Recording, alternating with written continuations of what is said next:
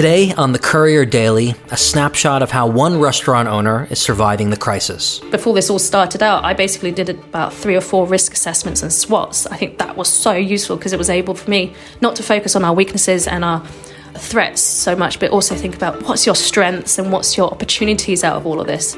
And a bit later on, PR do's and don'ts for small business.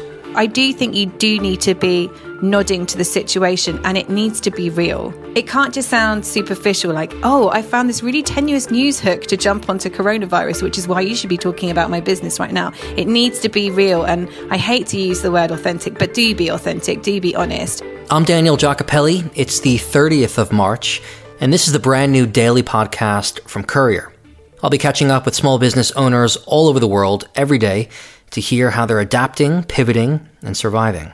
We'll be doing the same thing in our new Courier Weekly email newsletter, so make sure to subscribe at couriermedia.co/signup. And you could also download a free digital edition of the latest issue of Courier magazine on our web shop. Right, so first up, today I'm here with Elizabeth Haigh. She's a Michelin-starred chef who just launched a brand new restaurant in London's Borough Market. It's a Singaporean-style kopitiam called Mei Mei. Back in January, Elizabeth, you guys received literally one of the most glowing restaurant reviews I've ever read from Tim Hayward of the FT. He called you one of the country's most promising young chefs and said about one of your dishes, "I cheerfully sell my mother for a whole meal of it." When I read that, I said, you guys are going to go really, really far. And now here we are, Mei Mei's closed. And I'm wondering what the last few months has been like for you. The last few months have been, I think opening a new business is like a roller coaster. I think the past few months has almost been like the roller coaster of all hell. We had such highs when we got those incredible reviews. Yeah, like you say, we were just gobsmacked. Business was great, like for, I'd say, almost like 2-3 weeks. And then we started seeing this drop, and then the news with the virus was already spreading from China and Italy. And of course, being our main core audience, being Asian and Southeast Asian, we kind of felt there was this like uncertainty in the air. Oh, the past few month or two has just been heartbreaking. I remember reading your tweets just a few weeks ago when Boris made that announcement that people should avoid restaurants, but it wasn't necessarily against the law to visit them, and it put restaurants in a bind because it meant footfall dropped, but you didn't have the capability to get insurance or whatever to make up for your losses. You were pretty frustrated then, weren't you? Yeah, I think the whole country's been a level of frustration because there's been mixed information. Well, I read online that, we're getting an infodemic. There's just way too much information and we can't sift through what is the correct information anymore. And I think my frustration really stemmed from that, like you say, the government saying, avoid restaurants, but restaurants can still open and operate. And I think it's a lot clearer now what a lot of restaurants have been doing is switching to the sort of takeaway and collect service. Or morally, I couldn't tell my team to come in. The team started getting very anxious coming in, and I knew it's my sort of like primary care duty to keep them safe, and it was their well-being at the first of mind. And I can't operate my business without a team. I mean, I tried to do what I could on my own, but it's... How many staff do you have? We employ 5 full-time, and then there's me. I think it was just really... I had to say to them that it's up to them whether they wanted to work or not. And then I was getting a lot of online abuse when I did open for the last few days, and we were running basically... The way Mei Mei is designed, there's quite a space anyway between us and the customer, because I've designed everything that is one kitchen and then the customer sits around the kitchen, but there's at least already 1.5 meters depth between us and the customer, even not including the table. So, I mean, there's plenty of space between us, but people are still saying, oh, it's irresponsible for you to say people should come to work, or how dare you be, harming your staff by asking them to come in. And I was like, look, this was completely voluntary. I mean, if they don't come in, how am I going to afford to pay them? This is before all the job retention scheme had any information. So you guys decided not to go down the delivery route because of staff welfare, basically? I mean, there's no right or wrong. I'm not going to say, people who are opening, they're not, caring for their own staff welfare. It's just that in our instance, I don't live in London, so it takes me over an hour door to door to get to the site, and it would be really hard to just do the operations on my own. I have put all the staff on a job retention scheme, so technically they can't work for me now. And I think that's the best route of course, because I want to be able to support them. I don't feel like with our business that if we operate as a takeaway, would there be enough business. I mean, to support staff anyway, myself. How much do I prepare? I don't want to prepare a lot of food and then waste it. What are the margins like in the restaurant world? I mean, they're known to be razor thin, but I mean, could you open the books a bit and just say, like, week by week, what's it look like? Yeah, they're definitely razor thin, definitely in the food industry. I think, as I say, we were starting to do really well after those reviews we had. And then we started like seeing like a big increase in our turnover. And then we were like, okay, great, let's buy a bit more then to, you know, keep up with this trend. And therefore, then we completely crashed. So if you're out of work for like a week, I mean, it's like hugely detrimental. Or is it a week? Is it a month? I mean, what are we talking? Let's just put in perspective. The day we closed, we were given a rent invoice for 100%. And, you know, each day I'm at home or not working or operating, then that debt is still over your head. And that you still got to pay for those bills. You still got to pay for lots of liabilities and, you know, the insurance and rent, service charge, electricity, that's still racking up and we're closed. I mean, we also got to have enough cash flow for each week to pay for the staff that are on the job retention scheme. I mean, yes, we'll get that back, but it could be possibly 6 weeks. I mean, that means it cuts into the next payroll. So it's really a bit of a balance on how we manage the cash. I mean, cash is king. And unfortunately, in the restaurant business, it's very slim. I saw on Twitter you said that May might open an e-commerce store in April. Is that something that you had in the works prior to all of this madness, or is that a result of you trying to diversify? I think it was definitely like our phase 2 with May that we wanted to go into our retail and e-commerce. For me, like, I absolutely think that some of our products is suited for that.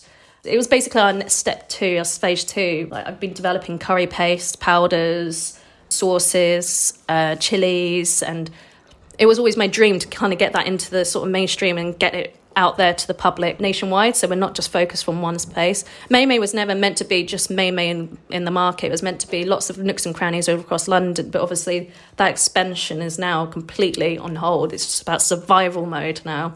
And then I think it's kind of literally shoved us into looking at how we can operate not being at May. So that's what I said about if people sign up to our newsletter, we're going to give out basically little snippets, little recipes each week on how you can maybe use some of these items that we'll be selling, because we had such a lovely, loyal fan base and customer base and loyal customers, and it really breaks my heart that I don't get to see and have a conversation with them every day. Like, this one guy is a local pharmacist. He comes and has a butter coffee every day, and we'd have a conversation about, you know, what everything's been going through. And I just want to still keep that connection between our customers and May, and also to help keep me sane.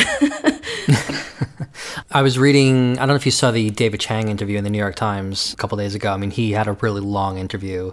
I mean, it wasn't good. I mean, he said the restaurant industry is heading for like a worst case scenario where he thinks it's going to change forever. Maybe for a lot of people who don't understand that, I mean, there's so many people out there who say, okay, this will boil over in 2 months and restaurants will be back open. Or will we eat differently? Will we experience restaurants differently? Which is what a lot of people are saying, but many people don't understand why that is.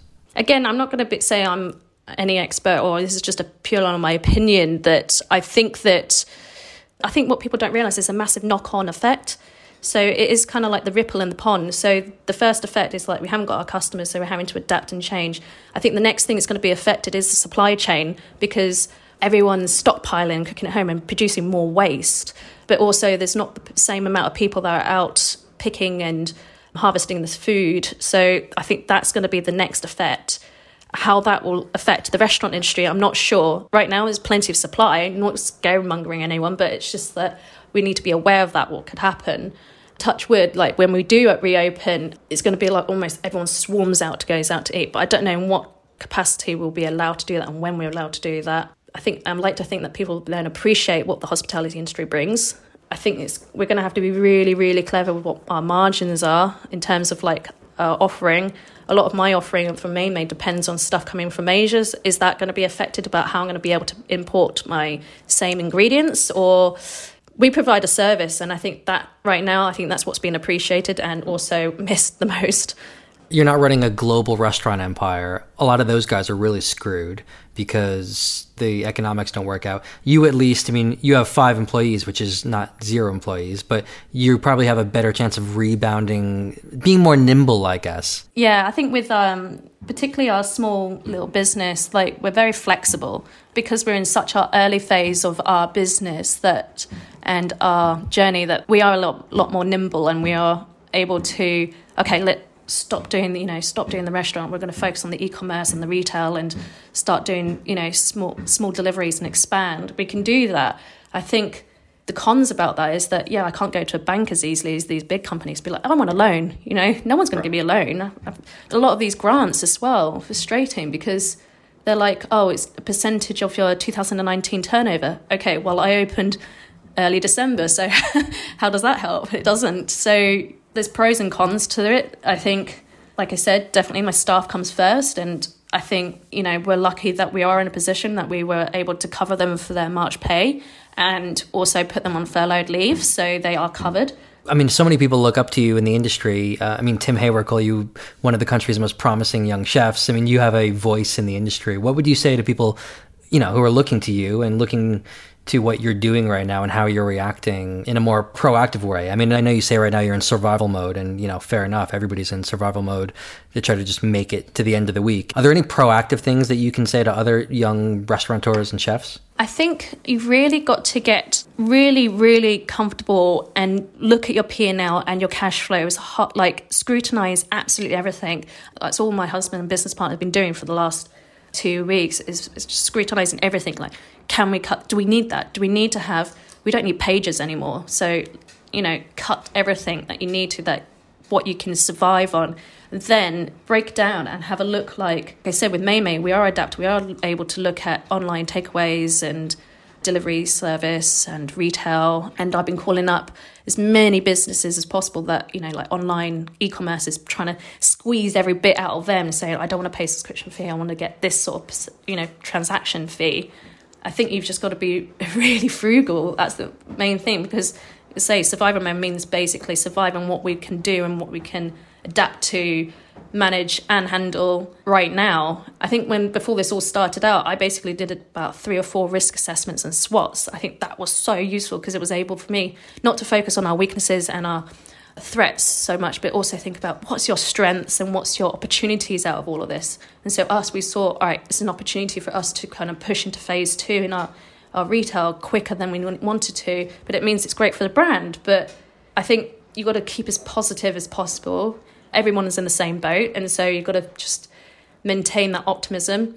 It's very easy to keep reading the news and the doom and gloom, and it is frustrating. We're all upset and we're all hurting basically, but there's plenty of people there in the same boat. And my inbox is always open. I've opened it on Twitter and I've opened it on Instagram, so if anyone wants any advice, they can contact me directly. I'm no expert, but I've always maintain that if anyone needs someone to bounce off, then I'm there. So we're crossing now to a dear friend of Courier, Lucy Werner, who is a PR expert for small businesses. Lucy, I've probably received more press releases in the last 2 weeks than I've ever received in my entire life as a journalist. Tons are tone deaf, tons are good. Some are trying to speak like humans, some are a bit robotic. What's your take on the situation right now from a PR perspective? I'm really embarrassed on behalf of the people who've been sending press releases, because as you know, I kind of hate them. Just in general, the opportunities for small businesses have never been more rife. I think in the immediate sort of aftermath of what was happening, people were a bit scared about pushing themselves out there, but actually the media seemed to be really backing small business. So I'm seeing like TV requests, newspaper requests, different kind of organizations who want to pay business experts to be talking on their platforms, way more than I've ever seen in the 16 years that I've worked in publicity. But I think it's getting it right. So yeah, it's just, I think people do definitely need to be watching their tone and how they're using this moment to be talking. Because all of a sudden everybody's like, hey friend, please support us, when they've never really spoken like that before. Yeah, definitely. I mean, I always sort of tell people they need to start with doing their homework, which sounds like this really non-sexy part of publicity. It's what I talk about like in my PR book. Whenever I do a talk, it's like, go back to your strategy. Like, why are you here? Who are you here for? What do you do? What's your mission? Does that stay the same? Does it need to pivot? And how are you now talking about yourself? And I think people need to be doing that piece of work first before they speak to anyone. We got you on here to do a no bullshit 5 tips for small businesses right now in this time. What's number 1? That would be number 1. Like, do your homework, go back to your mission. Why are you here? Who are you here for? Why is your business doing what it does? Does it need to pivot? Does it need to innovate? And the way you speak to your consumer, lots of people have kind of pre-written out marketing materials or social media posts. Go back, start from scratch and check if this is really the way you need to be communicating at this time. All right, what's number 2? Number 2, I would say, is identify journalist and reactive moments that you want to be talking about, right? So let's say you're a gardening business. This weekend, there's been so many supplements talking about how you can be gardening on a balcony and how you can have indoor plants. Like, it's a really good moment for gardening, for example. Also, let's also point out, you've probably lost a lot of travel and leisure sections. Look at the people who are writing about your business. So if you have a gardening product, who are the people that are talking about gardening, and not just those gardening supplements, but also small business journalists, maybe your local media as well, and just sort of find the few different places that you could slot into. You know, when you mentioned the gardening thing, do you think we'll very quickly get tired of the working from home angle? I don't think we will. I think we're just going to see an increase in sort of pivots. There's been lots of requests for interior design, interior on a budget, DIY hacks, you know, how you can have your at-home office. I think like office interiors has been the least sexy product development space for years. I think there's probably going to be the emergence of really cool office interior brands now that we've never seen before. That would be my prediction. But I think there was a lot of recipe supplements talking about how to use the products in your store cupboard. I think, you know, this isn't a sprint, this is a marathon. So that we're going to see a range of topics in those areas coming up in the next few months. Cool. What's the 3rd tip? Third tip is the most ignored part of the paper: letters pages, opinion pages, first person articles.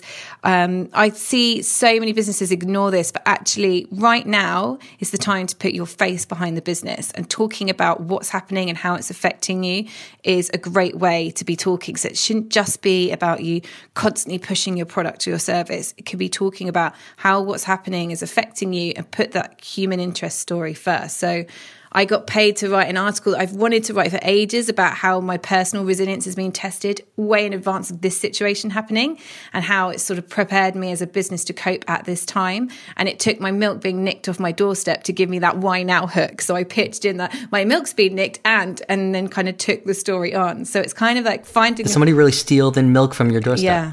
That's the most old-fashioned crime I can think of. I know. Apparently, cars are actually driving up to milk crates and stealing entire crates. I didn't even realize milk was in demand, but I guess it's just everything right now.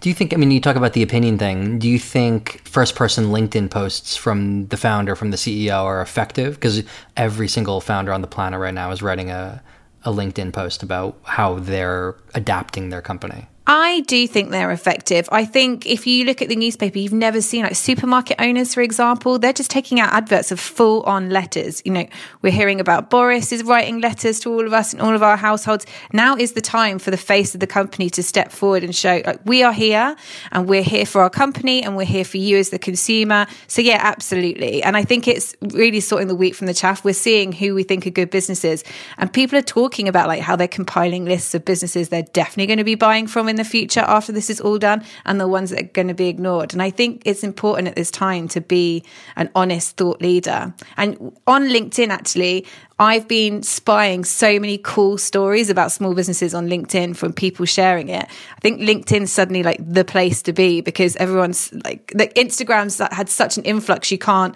move for lives and noise. But LinkedIn, if you're a small business doing something cool, talk about it on there, and I'm sure it's going to get lots of pickup. All right, what's your 4th tip? 4th tip, calendar dates. People are still ignoring this, but like Mother's Day was epic for small businesses. There was cat food cakes who got on BBC News. She told me off the back of that, like BBC footage, she was able to pay the rent on her shop for the next 4 weeks. She's essentially shut her shop and was doing online delivery. Now, Obviously, delivery services has kind of got a bit old already because a lot of people are switching from being like in real life service to delivery services. So that is going to get old before too long. But I think if you're hooking it to a calendar date, next coming up is Easter. And then before long, we're going to have the summer holidays. So how your business is pivoting for those calendar occasions is a great reason to be speaking to the media. I would think that a lot of founders are worried that if they shift from crisis communications to business as usual, then people might criticize them. If they start pretending that everything's all fine and you stop dropping the coronavirus angle from all of their Instagram posts, that people will be like, hold on, people are dying. Is that a valid concern, do you think? Absolutely. And I think you have to be mindful of that. And that's also why, which leading to my fifth point quite nicely, is don't blanket news releases because it doesn't work. If you have a generic kind of piece of copy that talks about your product or service, that's fine. In the instance of, say, like cat food cakes and Mother's Day example that I mentioned before, that only works because she's talking about how she's had to change her business because of what's happened and the health and safety of her customers. So I do think you do need to be nodding to the situation and it needs to be real. It can't just sound superficial like, oh, I found this really tenuous news hook to jump onto coronavirus, which is why you should be talking about my business right now. It needs to be real. And I hate to use the word authentic, but do be authentic, do be honest. And journalists are going to pick up on that as well. I think it's okay to say, actually, my sales are struggling, so I've pivoted to do this. It would be great if you could mention it if you're doing an article that's doing a roundup of top 10 businesses that do cleaning products or, you know, whatever the topic is. But there's a thin line between being really desperate and just being honest. My special thanks to Elizabeth Haigh and Lucy Werner for today's show. Make sure to sign up to Courier Weekly for more stories of pivoting, adapting, surviving, and growing. Head to couriermedia.co/sign up. You could also download a free digital edition of the latest issue of the magazine on our web shop.